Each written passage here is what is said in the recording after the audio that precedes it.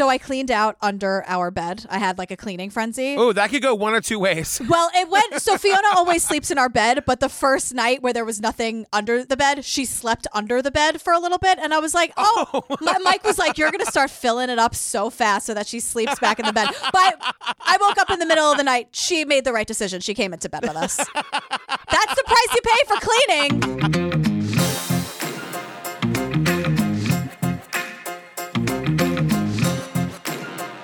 Hi, Julian Benzavalli. Hi, Patrick Hines. Oh my God, you guys. If you want more Julian and me, join us on the Patreon. Over 250 full ad-free bonus episodes to download and binge right this second. We're done with the Gacy thing. We're moving on to the West Cork thing, the Sophie thing for Netflix. Mike, I've never seen him talk to the TV the way he does with Sophie. He has so much to say about Sophie. I gotta tell you, Audible did a podcast about this like a year and a half ago. I was totally obsessed. Yes, I know. So was Ashley, my friend Ashley. Yes. So we're doing that. We did The Vow, Tiger King, Don't F with Cats, Night Stalker, Heaven's Gate, The Jinx. Robert Durst is in the news again. Serial Season 1, Lacey Peterson. It's all there. Everything from Netflix, Oxygen, Hulu, anything you can think of where there's a long-form series. We've covered them all. All of it. And we're going to continue to because everyone just makes like 6-episode series now. We're in this for the long haul. Join us, won't you? You can also get ad-free versions of these episodes, after parties, the whole deal. Join us in the Facebook group. Over 40,000 of your true crime best friends. It's the True Crime Obsessed podcast discussion group. You know, Sasha, our lead Facebook person, moderates it. She keeps the conversation going. She's your person to go to if you have any questions, if you have any thoughts of things to do. People are meeting in the Facebook group and doing like Zoom hangs to talk about their favorite cases. I know. Sasha, I don't know where we would be without you. They're amazing. I love Sasha. I'm saying it.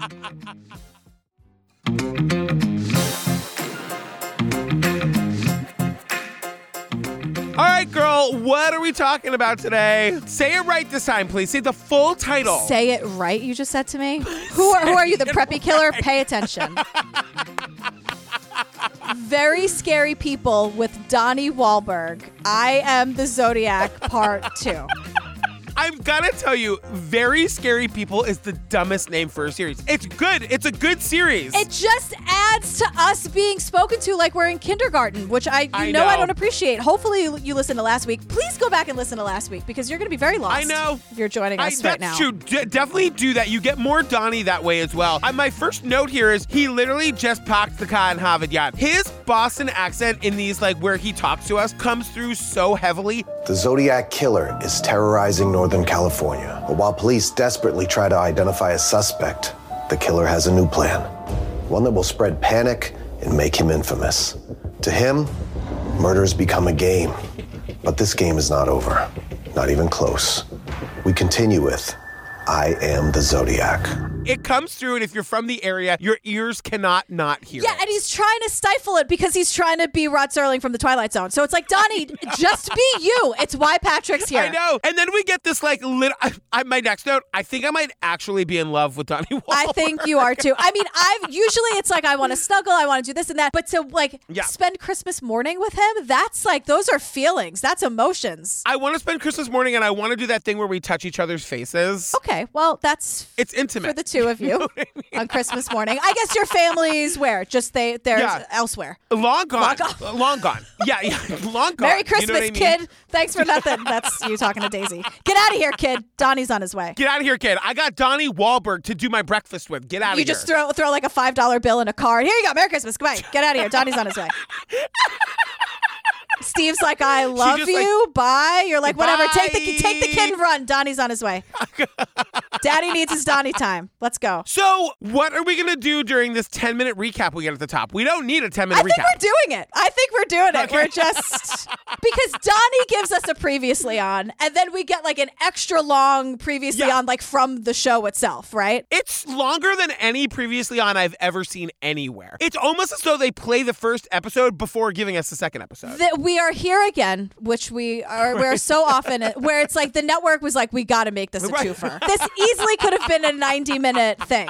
They needed to make it 2 episodes, so we're spending the first 15 minutes. But let's do it just in case. I mean, hopefully you listened to the last episode. But they just like break down the murders. He stalked and killed with knives and guns. Once he even dressed as an executioner. David Faraday was shot in the head once, and Betty Lou Jensen was shot in the back 5 times as she was trying to run away. The boy was an Eagle Scout. There's no record of any misbehavior on either one of them. We are reminded that David Faraday was an Eagle Scout, to which I just said, why? That's so much work. It's a lot of work for kids. But like you have to be 18 to be an Eagle Scout. Like you can like legit start fires with twigs and stuff. 18 is still so young to me. Like, I know you can get drafted or whatever if we even still do that.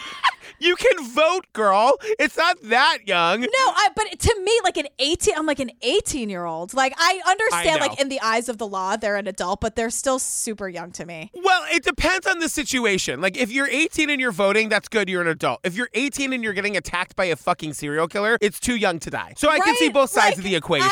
I'm torn about the whole thing. I'm obsessing about 18-year-olds right now. I don't know why that is.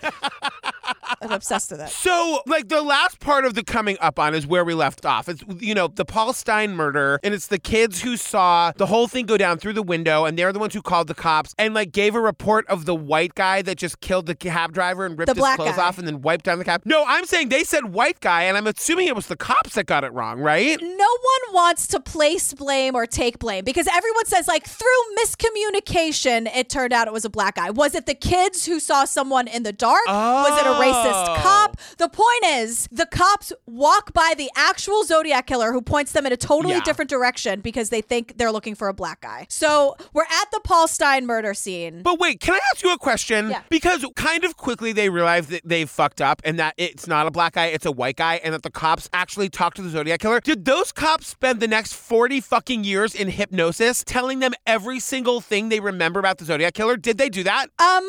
If I were there, yes, they would have. But no, unfortunately. Jillian's Law. You guys were reviving Jillian's Law. Unfortunately, for a lot of reasons, I was unable to help. Because these two cops are the people that we know spoke the most to the guy, had the most direct look at his face. They know what his voice sounds like. They know what he looks like. They know what he fucking walks like. How did these guys not spend the rest of their lives writing down descriptions of the Zodiac killer? Yeah, and they do. The descriptions just match like Darlene and everyone else. He's sort of lumbers along is what they said. He's just like a big guy. My thing here is like they're the ones that know what he sounds like. Yes. To me, that this is the valuable new information. Absolutely. You know what I mean? Like that's really fucking valuable. Yeah. Yeah. Anyway, sorry, I could talk about it for forever. But hey, Dave Toschi is here. You want to take it away? Dave Toschi is here. Dave Toschi, he's wearing a trench coat like Columbo, okay? One of the first officers to arrive on the scene is Inspector Dave Toschi, and he's somewhat of a legend in the San Francisco PD. He's so charismatic.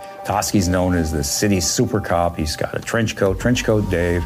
Dave Toschi was just like known. He was super famous, and he had the cigar and the trench coat like Columbo and all that stuff. Settle down, everybody. Just do the fucking good police work, please. God damn it. Stop smoking cigars at crime scenes. Unless you're Columbo. Columbo doesn't carry a gun. He doesn't need it. He's the best in the biz. I'll say it every time. He doesn't need a gun. But by the time Toschi gets there, they say like the crime scene is still really fresh. The taxi meter is still running. Right. So Paul's wallet is missing, and a very big piece of his shirt is missing. But again, they find a bloody palm print. They find a bloody palm print on the right side of the taxi cab. Right. So we get a sketch of the killer, and the sketch we get now, it's a new sketch. It's based on the information from the 3 kids who saw this from a window across the street in the dark, who thought it was a black guy, possibly. But also the 2 cops who talked to him. So they combine the information. And it's the famous sketch, It's the one that everybody, like when you Google Zodiac Killer, it's the thing that comes up. It's the buzz cut and the black rimmed glasses. And again, it's like, this is where we hear for 15 minutes. Like the description probably fit thousands of men in the Bay Area and millions of men across America in the late 1960s. If you open any high school yearbook or anything, you'll see a lot of people who look just like that, because that was the look. You guys, Google D.B. Cooper, which happened at exactly the same fucking time. It is the exact same. And like, it's not to say that anyone got the sketch wrong. It is to say that every white guy looked like that in the 60s and the 70s. There was a look. They were going for it. Everyone was doing it. The short hair and the glasses. We're going to meet another guy in this episode whose picture we actually see, who actually looks exactly like this person. It was a look. They were into it. Yeah. So it's, 2 days after the Paul Stein murder, the San Francisco Chronicle gets yet another letter from the Zodiac, but this time it includes a piece of Paul Stein's bloody shirt, to which I say, thanks, Dick. Wonderful. Yeah. Thanks a lot. You know who agrees with you? Carol Fisher, the letters to the editor. Carol Fisher, whose letters to the editor, is opening a letter. She shakes it. Out comes a piece of bloody cloth. She lets out a shriek. Carol Fisher, the letters to the editor, is the one who's opening this letter, and then she shakes it, and the piece of bloody cloth falls out, and she screams. And I said I felt very seen by Carol Fisher, letter to the editor. Letter to the editor. That's my favorite. It truly rolls off the tongue. Everyone try it at home. You shouldn't be driving anyway, so pull over if you have. Letter to the editor. It's fun to say. It's Carol Fisher, letter to the editor. I love and her. She screamed when she saw the bloody shirt, and I'm Carol, and Carol is me. There you have it. Carol, let's talk, girl. Cocktail parties, Christmas parties, seat me next to her. Because the other thing is, to imagine you're Carol Fisher, letter to the editor, and you open a letter from the fucking Zodiac, and now all of a sudden you're dealing with like actual like police evidence that you've just touched. Like that's your whole day. Right. And you got to deal with that for the week. But I'm sure she's like, it's better than all the complaints. Who writes a letter to the editor? Someone who's complaining. They're not writing like, great job, editor. She is opening piles of complaints on a daily basis. So part of her was like, well, it's better than fucking, totally. Sue, who has an issue with, God. Something, which is also like, everyone's voice should be heard. That's fine. But I'm just saying, Carol deals with a lot of negativity on a daily basis. She didn't need a bloody fucking shirt, Zodiac. Oh my God. So the letter says, this is the Zodiac speaking. I am the murderer of the taxi driver over by Washington and Maple Street last night. To prove this, here is a blood-stained piece of his shirt. He goes on and he just says, you know what? Now that we're talking about it, school children make fine targets. I think I'm going to wipe out a school bus one morning. Casey Jordan, the criminologist who went to the Diane Diamond School of being the person to speak last and first in every episode, she says, Zodiac had taken credit for 4 different attacks in which 5 people had been killed and another 2 injured. But now he was threatening to up the body count considerably. Now he was threatening to up the body count considerably. Casey. Casey.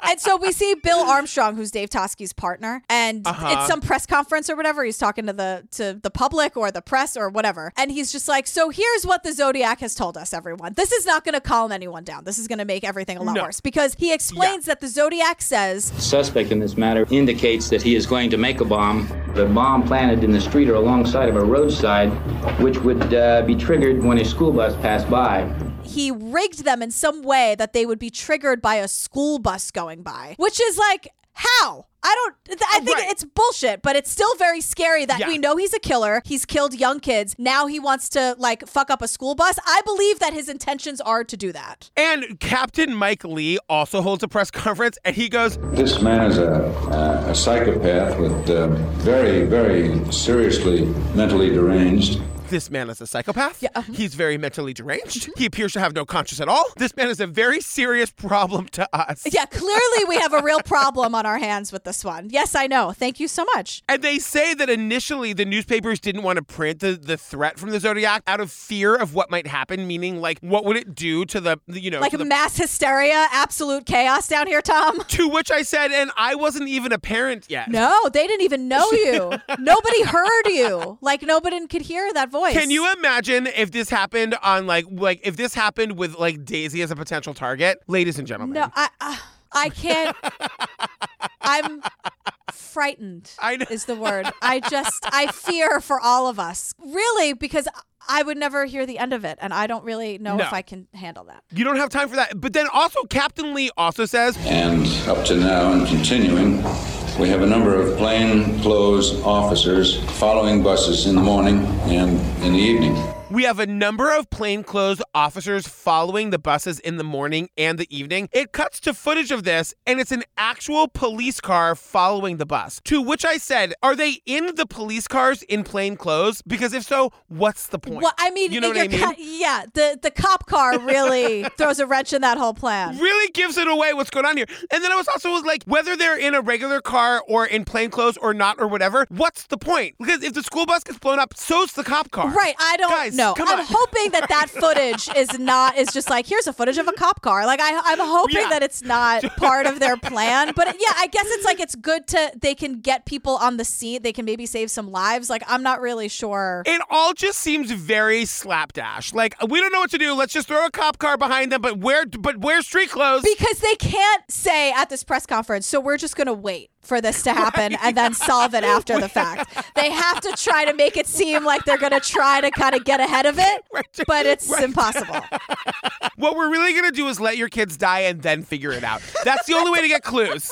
All right, it's time to talk about the 340 cipher, girl. We got an update. It's not part of this episode. Right, because they say, to this day, we don't know what's in it. That's not true anymore. Right. That is not true. Not true, not the case. So along with this bomb threat and the threat to kill the kids, there's another cipher, and it's known as the 340 cipher. And in December 2020, it was solved by private citizens, and the FBI confirmed it was solved. However, don't get it twisted about the word solved. It gave us no new information. We just know what it says. Well, but it'd been 50 years. For 50 years, people have been trying to crack this code and they weren't able to do it. So some guy in Virginia had been working on it for 14 years. Some mathematician took that guy's work and realized that the cipher had a potential of 650,000 outcomes. So then some guy in Belgium who has like a random day job that isn't math related wrote code breaking software and just like set it to work on the internet. And they fucking solve it. There's like an 18-minute YouTube video explaining how they did all this. It's pretty amazing. So here's what it says. We know this, and the people in this documentary don't know this. We know this now because we're in the future. We're living it. We are the Jetsons. Yeah. But it's also interesting timing because something that comes up in this 340 cipher is about to be addressed in the documentary. The timing is very interesting. It's so interesting. So it says, I hope you are having lots of fun in trying to catch me. That wasn't me on the TV show. So that's what we're about to get to. Which brings up a point about me. I am not afraid of the gas chamber because it will send me to paradise all the sooner because I now have enough slaves to work for me where everyone else has nothing when they reach paradise. So they are afraid of death. I am not afraid because I know that my new life will be an easy one in paradise.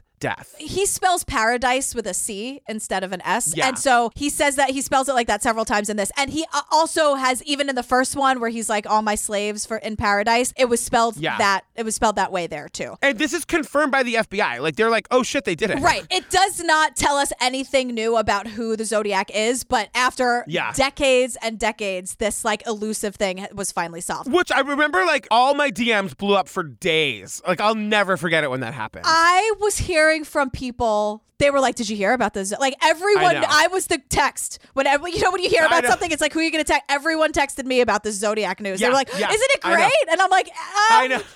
Great. A little interesting, but we still don't have any more news. But I'm sure you're sitting at home because you're not in a car, right? You know better.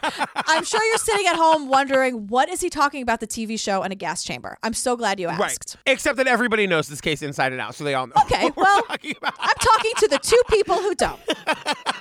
So on October 22nd, 1969, someone calls the Oakland Police Department. Someone called the Oakland Police Department and claimed to be the Zodiac. He asked that the famous attorney Melvin Belli appear on a local talk show to talk about the Zodiac. So Belli was transported to the local television station. I want to talk to Melvin Belli on the Jim Dunbar show. Let me explain all those words. I'm going to explain all those words. Okay? Can I borrow your laser pointer for this? Melvin Belli was a lawyer. He was known as the king of torts. So he represented like a ton of celebrities like Zsa Zsa Gabor and Chuck Berry and the Rolling Stones and Mae West and Tony Curtis. Like he loved representing celebrities and sometimes like the sleazy stuff. And he won over like $600 million in damages for all of his clients. Oh my God. Yeah. He was also the attorney for Jack Ruby, by the way. Oh my God. Who shot Lee Harvey Oswald. So that's Melvin Belli. And he loves it. He's played by Brian Cox in the movie. Flawless. Yeah. So Jim Dunbar, by the way, everyone's like, what is happening? Jim Dunbar was like just this like a legendary broadcaster, like radio, television. Yeah, like Dick Cavett level. Yeah. Yeah, like both of these men in 1969 were super big time in their field. So this guy says, I'm the Zodiac. Here's what I want. I want Melvin Belli. I want Jim Dunbar. That's what I want to do. And I'm going to call in. And we see this footage. I have headaches. Right. How long have you had those headaches, Sam? In a long time? Since I killed a kid. The quote Zodiac agrees to be called Sam. And then like he calls in, you hear it. It sounds very weird. It's not going great. Like essentially the guy who says he's a Zodiac doesn't want to answer any questions. He just says he can't remember anything. He's like, I have headaches. And the only thing that stops them is if I kill people. And I have a really bad headache and I want to kill some kids. And he doesn't give any information about any previous murders or anything at all. Yeah. So they get Brian Hartnell in. Brian Hartnell is a survivor from Lake Berryessa, right? With and he heard him talk as well. Right. So like he would know what his voice sounds like. And they call Brian in and they're like, Brian, listen to this voice. Is this the Zodiac? And Brian's like, absolutely not. This sounds nothing like him. He's too young. He's too pathetic sounding to be Zodiac. I said, Brian, again, savage. Brian's the guy who described the Zodiac as pouchy. Oh, girl. And eventually they figure out that it was a guy calling from a mental institution. Yeah, so it wasn't him. Brian was right. It wasn't him. But the real Zodiac was watching the show because not only in the cipher that we just told you about that someone solved in December of 2020, but Zodiac was watching because by December 20th, 1969, Melvin Belli, the lawyer, gets a letter from the Zodiac. From the real Zodiac. So it's really him this time. Right. And it's on the 1-year anniversary. Yes. Yeah. Thank you, Kim Goldman, of the Lake Herman Road murders, Betty Lou Jensen and David Faraday, the first murders that we heard about. And he includes a piece of the Paul Stein shirt. So like that's how he proves it. Right. So Melvin Belli is like, holy shit. Okay, great. Worst PR stunt I ever did. Or best. Melvin. Like, not like he needs any more PRs. Zsa Zsa Gabor. Come on. Tony Curtis. I'm like, Jack Ruby. Oh my God. So now we dive into like the theories of who the Zodiac might be. There are a lot of prevailing theories on who the Zodiac is. Maybe he had a military background, or he had a background in law enforcement. His haircut, he apparently had a buzz cut that was rather military looking. His plain black rimmed glasses were kind of military. He apparently was competent with weapons. He's got that buzz cut that makes him look military and the glasses that look military. He's competent with weapons. How do glasses look military? I don't know. Somebody said it and I wrote it down. Whoever said it is wrong. They were just, we went through 15 times that every single guy in his 20s and 30s in 1969 wore the same glasses. How does that make it military? I don't know. You're yelling at the wrong queen, girl. Now this is what I'm not yelling at you. I'm yelling to you about something that's making me mad. I have the same problem with Steve. Are you saying that sometimes when you yell about something to Mike, he thinks you're yelling at him? Because Steve thinks that about me yelling at him all the time. I mean, Patrick, on a daily basis, like 3 times a day, he'll be like, you're yelling at me. I'm like, I'm not yelling at you. No. Well, now I'm yelling at you because you're not listening to what I'm saying to you. I'm just yelling, okay? I'm just yelling. Deal with it.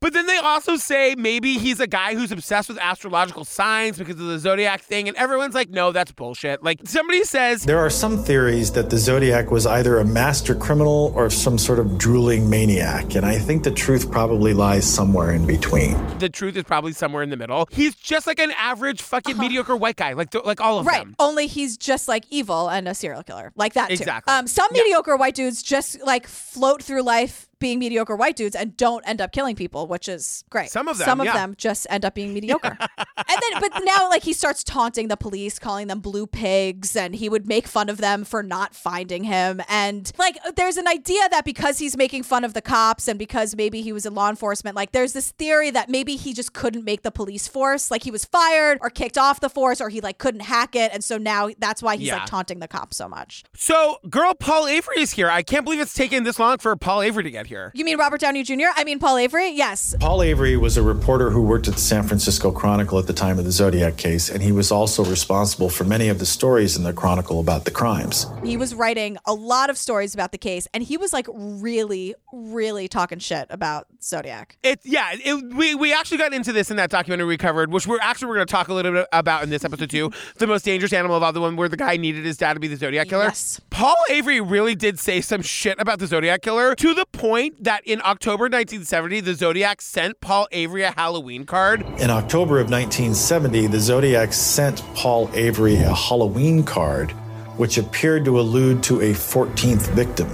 And some people believe that the 14th victim would be Paul Avery. People thought that like he was going to come to the Chronicle and actually kill Paul Avery. Right. So Paul Avery, he was like a character, right? So he made and had everyone wear buttons that say, I am not Paul Avery. So that when the Zodiac Killer showed up at the Chronicle, he wouldn't kill the wrong guy. Do you know, girl, I actually went on eBay today for a gift for you. I was trying to find an original I am not Paul Avery button. I was going to buy it for you for your birthday, but I couldn't find one. I love you so much. I have looked. There are no original ones, but there's tons of Etsy ones you can get for $3.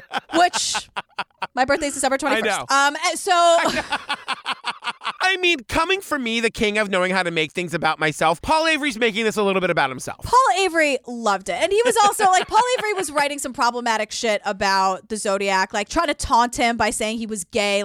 That's a bad thing. It's a lot. Exactly. The Zodiac's a murderer. He definitely wins the problematic medal here. Sure. He's definitely the worst of all of it. But Avery was just can you stop being so, just enough already. So the Zodiac writes again and he's like, hey, coppers, hey, blue pigs or whatever. I'm going to change up my style completely. He did claim in one of his letters was that he was going to change the way he killed and that he would not announce his victims and would make many of them look like accidents. That was actually a rather clever ploy on the part of the killer if he wanted to stop killing, but leave the police wondering whether he was continuing to kill or not. This is a great way to stop killing, but also keep the cops running in circles. Exactly. God, why are people so diabolical? I know. So because the Zodiac's I'm not going to admit to things anymore. The cops need to fill their days.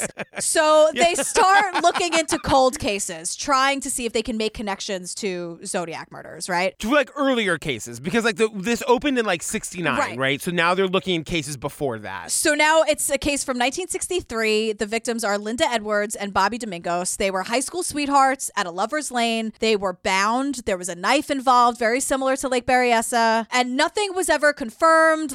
Zodiac didn't try to take credit for it, but because of the similarities, the cops maybe think it was him. But nothing comes of that. And then the second connection is made by none other than Paul Avery, just putting himself right in there. Her name is Sherry Jo Bates, and this happened in 1966, and this was in Riverside. So Sherry Jo Bates was last seen at the college library. Her body was found in a vacant lot. She was stabbed, and there were letters sent to the press and the police about this. The murder was accompanied by letters, multiple copies of letters sent in different directions. One sent to the press, one sent to the police. It's very rare for a serial killer to correspond. It's exceedingly rare for a serial killer to make multiple copies of a letter and send it in different directions. The day after her body was found, 3 letters were sent. It was the exact same thing that the Zodiac did. And they say over and over again, that never happens. And Zodiac would always put extra postage on his letters. Yeah. And this was happening here. There were a lot more stamps on the envelope than was needed. So that was in 1966, right? The first Zodiac murders happened in 1969. Now, cut to 1971, 5 years after the murder of Sherry Jo Bates, Zodiac is taking credit for this murder. The Zodiac sent a letter to the Los Angeles Times in which he took credit for the murder of Sherry Jo Bates. In that letter, he said, I do have to give them credit for stumbling across my Riverside activity, which was an apparent reference to the Bates murder, but there are a hell of a lot more of them down there. What's so interesting about this, though, is that our FBI profiler friend is here to say it's actually, this made me laugh. It's not uncommon for serial killers to take credit for each other's work. Yes. Because the press is saying maybe this is the work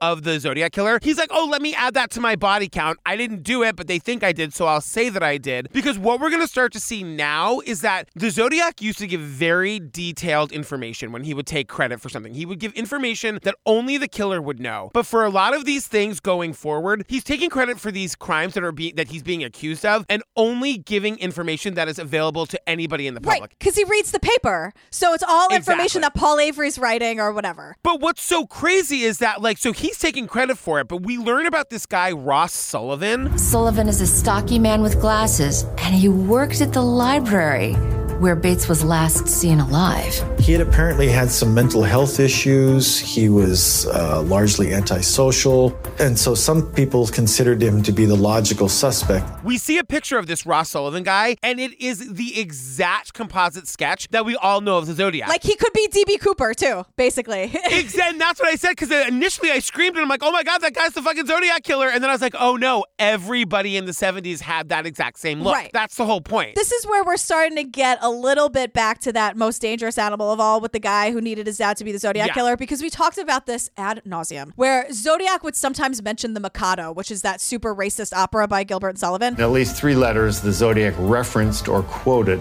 The Mikado. Mikado is a light opera written by Gilbert and Sullivan, first performed in the 1890s in London. Some people think that that means the Zodiac had some kind of a connection with opera, or maybe his last name was Sullivan. This guy's name is Ross Sullivan, so they're thinking like he has the black rimmed glasses, his last name's Sullivan, the Mikado, it's racist, like great. So they're investigating him through the 70s. They're kind of thinking it might really be him. But then remember, we have a fingerprint from the taxi cab and it doesn't match. So like he's not the guy. Right, but like my question is, why is it all or nothing? Like maybe he actually did kill Sherry Jo Bates, maybe he didn't, but like who killed Sherry Jo Bates? Like can we solve that murder? Right. Just because it doesn't connect to the Zodiac, the confirmed Zodiac killings, we're just gonna give up on Sherry Jo Bates? Like fuck that.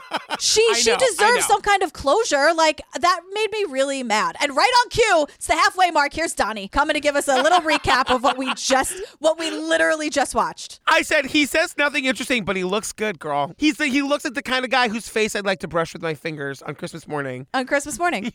While we're drinking our eggnog lattes, with your family long gone. Get out of here. I want Donnie. Shut up, kid. Oh, Dad, I'm sorry. So now we learn about Kathleen Johns. Well, it's been 2 years and nothing, which is... So yeah, it's been 2 years and nothing. And now we learn about Kathleen Johns, who was played by Ione Skye in the movie, and I follow her on Instagram. I do too!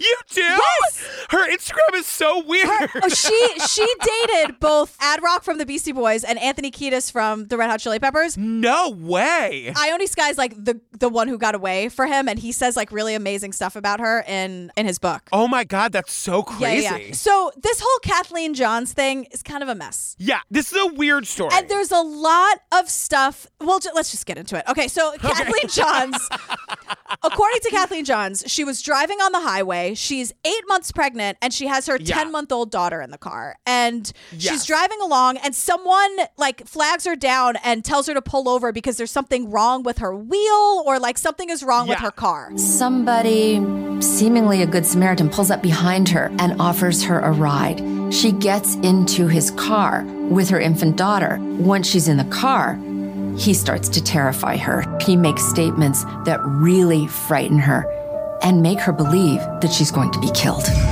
So Kathleen Johns says that she grabs her 10-month-old. She's 8 months pregnant. Yeah. He's at a stop sign. She runs out of the car. The fucking Zodiac killer has killed 100 people, but he stops at stop signs in the middle of nowhere. And I thought they were on the highway. Maybe they got off the highway. I know. But then she like walks into a police station, sees the Zodiac sketch, and she's like, oh my God, I was just in a car with him. Yeah. This is not actually what happened with Kathleen Johns. Like the story that they're telling us isn't really what happened. Like there are like 5 or 6 different stories of what happened to Kathleen Johns. And so like there's stories where she says, oh, they showed me the sketch and I said that was him. Sometimes she says, I walked into the police station. So like just Google it. You'll lose your whole weekend, but like just look into it. It's all a mess. But the point is that 5 months later, Zodiac takes credit for this abduction. But exactly like we were saying earlier, all the details come from the newspaper. It's nothing like Lake Herman or Blue Rock Springs or Lake Berryessa or Paul Stein. Right. He has no item of clothing. He has no other details. Like we know as much of the details in the paper sitting at our breakfast nook. It's nothing new. Right, exactly. Which is just so weird. He's gone from like having all the information. Like obviously he's lying. Like he's making it up, right? And then later on, Kathleen Johns identifies someone named Lawrence Kane. Yeah. And this guy's fucking trash. Oh, is he? Tell me everything. He's a peeping Tom. Oh, right. Fuck this guy. You thought I had like tea that HLN didn't tell us?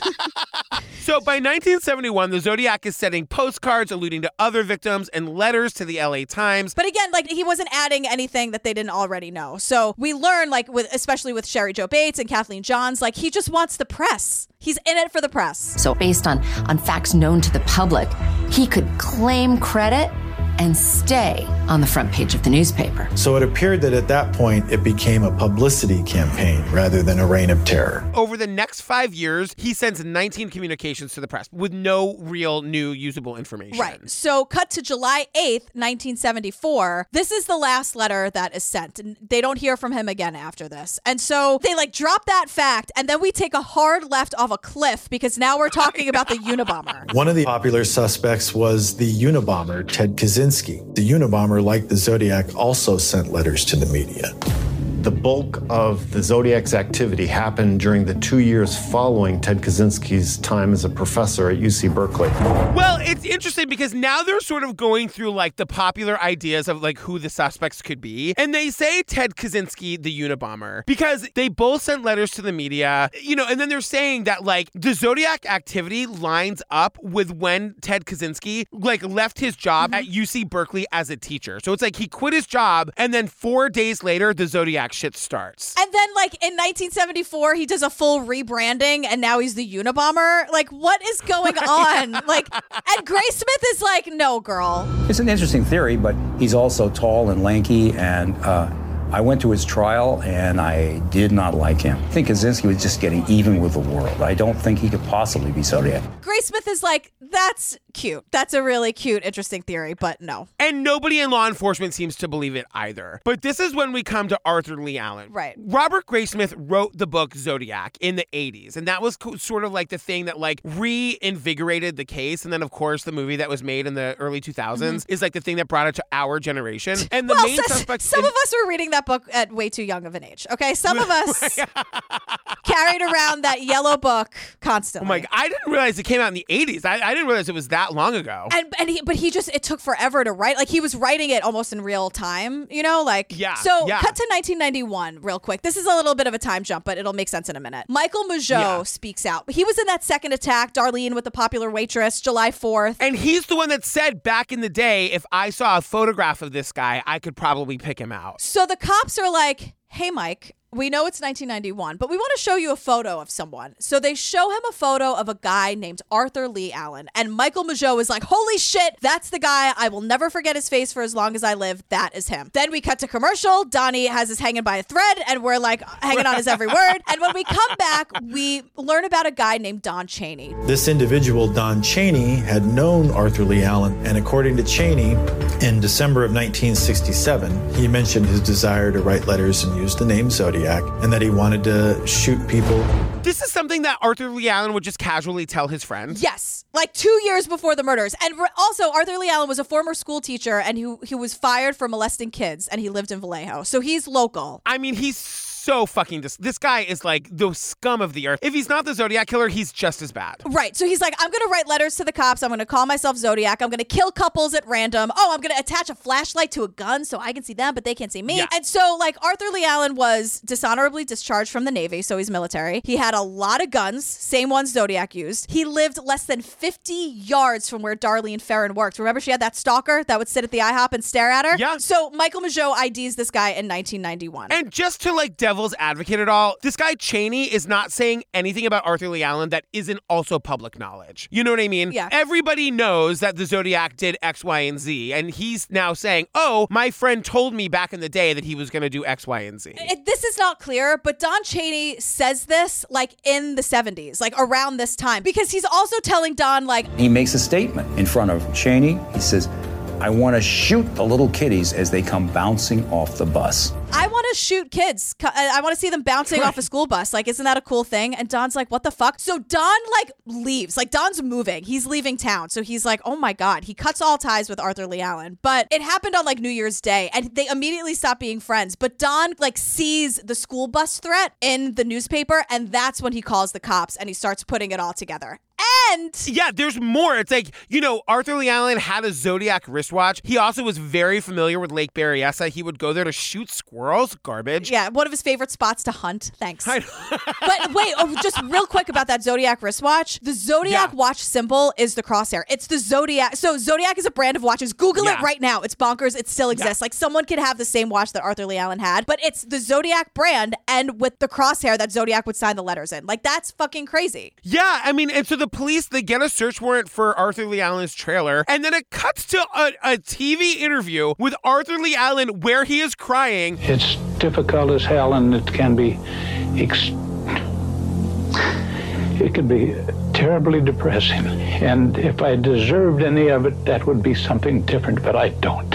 I just don't deserve any of this. And I said, didn't we just find out that you went to prison for molesting children? You're not going to get any sympathy from me over here, Arthur Lee Allen. And you know, is it funny you should mention being arrested for being a sex offender, because conveniently, the murders and the letters stopped when Arthur Lee Allen was in prison, again, for molesting children. But again, it's determined that his fingerprints don't match. Like, they don't have any actual friend. Like, there's a lot of circumstantial evidence, but like, if we've ruled out all these other people because their fingerprints don't match, like, his fingerprints don't match. Yeah, I wish it was a better it was like a bloody latent. It's like half a fingerprint that was in blood. Like, I'm not one for putting innocent people in prison. I'm just saying, if that's what we're basing everything on. Yeah, no, this guy can go away. I don't need a reason to put this guy back in jail. That would be fine. And also, handwriting analysis isn't really a thing, so I don't want to hear it. Not at all. And we get to that again in a few minutes. Because now we're going to talk about all the jurisdictions. And when I say all the jurisdictions, I mean all of them. Because every single murder was in a different jurisdiction. So remember. The 1960s and the early 1970s, law enforcement agencies weren't even on the same radio wavelengths. Police reports were filed in San Francisco and filed in Vallejo and filed at Lake Berryessa. So there wasn't the communication that you see now. That really hurt us. No emails, no shared databases, no one was communicating, and they were all competing. Everyone wanted to be the cop who got the guy. Yeah, and that's the big thing here, is that like there was no sharing of information. Mm-hmm. I mean, we saw this with Ted Bundy too. Like, you kill in one state, you kill in another state, you kill in another town, and they can't connect it. Like, there was just no way of doing this back then. Right. And so the case goes cold. You know, Zodiac went from being on the front page and he like fades into a footnote, as they say. And now we're back in 1986 and Zodiac comes out, Graysmith's famous book. And like this whole new generation of people learned about the case. Right. And again, they tell us that, you know, for the book and for the movie, because the book was really popular, but the movie was like really popular. Yeah. And that came out in 2007, David Fincher. Yeah. Right. And they say that like the main villain in the movie was Arthur Lee Allen. And he was, you know, it was so compelling, the case that they made against him, that people leaving thought that he had to be the killer.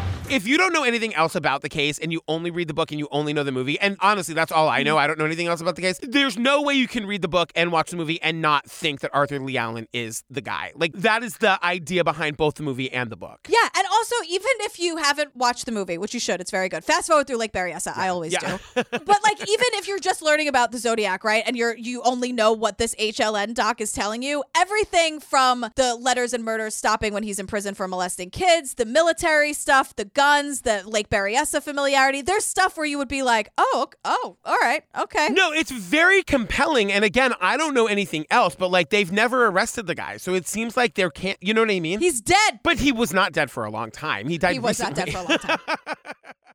Cut to 2014. All right, we're back to Gary Stewart, you guys. He is the guy who wrote The Most Dangerous Animal of All. We covered it. Was it on the Pates or on the regular feed? It was on the regular feed. It was FX. And it was like, this is the guy who needs the Zodiac to be his father. I'm like, we already did this. It's not Earl Van Best Jr. I know. This poor guy. I mean, he was adopted. Mm-hmm. He had like actually a great life, but his early life, he learned about it. It was really bad. His dad was a guy named Earl Van Best Jr. who like lived in San Francisco around the time of the Zodiac. Like, what they basically say is that if you want anybody to be the Zodiac killer bad enough, you can figure out a way to make it work, you know? Right, because like his whole big thing that, again, we spoke about for like a full hour, this one thing. He was like, look at this cipher. The Zodiac killer insisted to the press and to the police that if you crack this cipher, you will have my identity. They cracked the cipher and got the cryptic message, but they didn't know what name to look for. Because they didn't know your father's name, right? Then that's there. He's like, oh, if you put the E from that corner and the A from that and the R, it's like he was just finding letters and making what he wanted it to be. And someone says like, you can find anything in the cipher. You can find your name in the cipher if you wanted to, but it's not scientific. It's not conclusive. Your name is probably in there. My name is probably in there. My dad's name is probably in there. Like, you could find, and the thing is, like, the thing about the book is that the book is presented as fact, like, my dad is the Zodiac killer, and the documentary is like, that's what the first episode is, and then like the second episode is the debunking of it in real time, and Gary like did not know that was going to happen. If you've not listened to those episodes, go. It is fascinating, because all I knew about that story was the book, which is like he firmly believed his dad dad was a Zodiac killer, and then it is all debunked in front of him with the investigator that was hired to prove that he was the Zodiac killer. Like, it is a bananas documentary. Absolutely. So this episode kind of ends with talking about the Golden State Killer because they're saying that, like, it just seems like the Zodiac case is going to be cold for forever. But then in 2018, after 40 years after the Golden State Killer stopped killing, they were able to figure out who it was through genetic genealogy. And they cut to that image of Joseph D'Angelo, his mugshot, where he looks so confused. I'm like, girl, what are you confused about? I know. Don't pull that shit with me, Joe. Fuck it. Absolutely not. Wait, what, me? I'm just an old man. I don't know anything. Yeah. No. But they say investigators found what we think are 3 distant cousins of the killer in that database. And then they were able to trace back to a common ancestor from those 3 people, to a great-great-grandparent of the killer. And they were able to trace that back to a common ancestor. Then they just work their way forwards. And Joseph D'Angelo was like the clear killer. Right. Right? And so they're saying if they could capture a complete DNA profile of the Zodiac killer, they could do the same thing. Right. So they do have some DNA from a stamp, and it was last tested in 2002. And like, there have been a lot of advancements made since 2002. But the thing about it is, like, it's not really the best sample to begin with. If anything, it would only exclude suspects. It wouldn't be able to ID anyone. But at the same time, like, what can science do now? That was 20 years ago. I know. Who knows? Well, and they tell us all these homicide samples ended up in a warehouse infested with cats and rats for a period of time. They used to keep the evidence from this case in like a room that was infested with cats and rats. Some woman says it like we shouldn't pause on it for 10 minutes and get a little more explanation. She's like, and she's like, look, this DNA, it's not the best sample. It's been sitting in some dank warehouse that's full of cats and rats. What do you want me to do about it? And I'm like, lady, hold on, whoa. Cats and rats together in perfect harmony? Like, what are you talking about? I mean, honestly, like, unless science advances like even 100% more than it is now, which is like 800% more than it was in 2002, we're probably not going to get a DNA profile of the Zodiac killer, and we're probably never going to know who it is. And the thing is, like, Joseph D'Angelo was alive. Even if it's Arthur Lee Allen, he's dead. Like, where's his DNA? Where's Arthur Lee Allen's DNA now? I bet they could get that, though, or they probably have it, you know? Oh, they must. Yeah, I guess. Yeah. Wouldn't they take something from him? You would think. I just want them to get the DNA. Like take it to 23andMe and just fucking find out who it was. Who was it? Yes, because even if there's a partial match and this person happens to be related to Arthur Lee Allen, there we go. That's all we would need. Totally. You know what I mean? Right. Yeah. So Arthur Lee Allen does, yes, that was a stupid thing I said. Arthur Lee Allen does not have to be alive because of this 23andMe ancestry thing. Right. Someone related to him is, or someone related to the Zodiac killer is, and that's really all we need. There we go. Okay, I solved it. I solved how we're going to solve it. I want to say for the record, I am not necessarily on the Arthur Lee Allen train. I know you super are, but I was like going through the Reddit. I was looking online for like all of the reasons people say it isn't, and there's a lot of compelling evidence that it's not him. There is. Absolutely. Look, you think I haven't spent hours and hours on Reddit with this? I know. I know. I just want to know who it is. Yeah, I'm open to all of it. If there's something that's not like really, really reaching, like I'll read all of it. Like, send me the theories. Yeah. And then Donnie is back to say goodbye. I'm Donnie Wahlberg. Thanks for watching Very Scary People. How much did he get paid, like, scale for this? Like, what was the... I mean, he's in 90 seconds of every episode. I really thought this was going to be Donnie Wahlberg on the case. I thought he was going to be tracking down leads, interviewing witnesses. I thought Donnie was going to be more hands-on. He's like, I do that plenty in Blue Bloods, okay? I don't have time for this. I'm the face of this thing. Yeah, you could slap my name on it, call it Very Scary People with Donnie Wahlberg, if that helps you.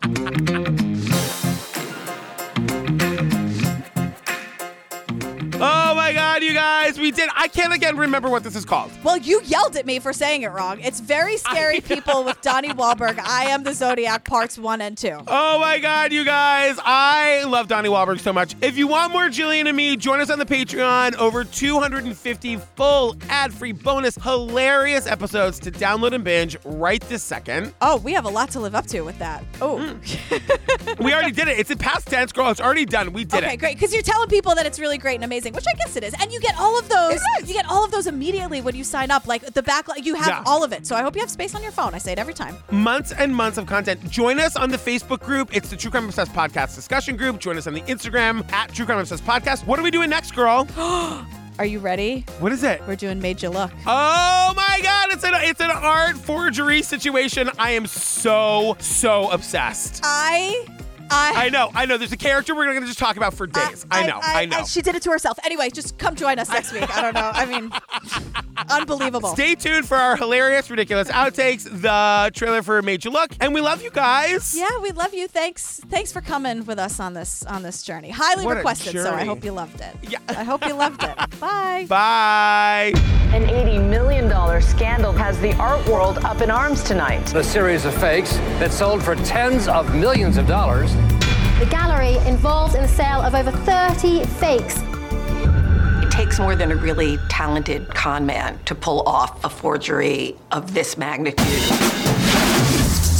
Anne Friedman was the director of Knoedler Gallery. She had such a prominent reputation. Knoedler is one of the oldest art galleries in the country. Glafira Rosales brought approximately a dozen different works to Knoedler Gallery. She comes in off the street with supposed masterpieces in the trunk of her car.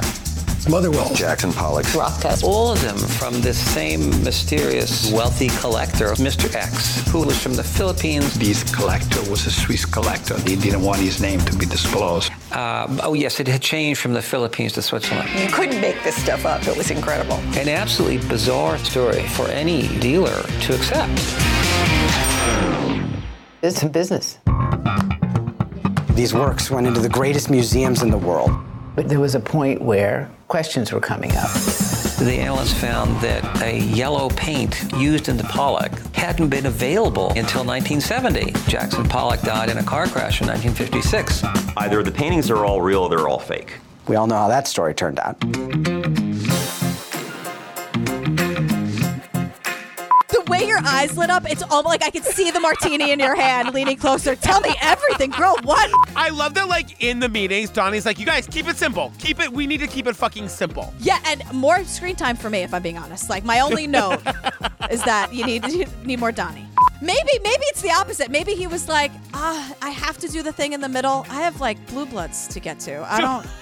All right, fine. But it could be a minute and no longer than that, HLN. I got to go. I'm Donnie fucking Wahlberg. I'm out of here. I'm on, like, a CBS show. You guys know that, right? Have you heard of Blue Bloods? Okay. It's, all right.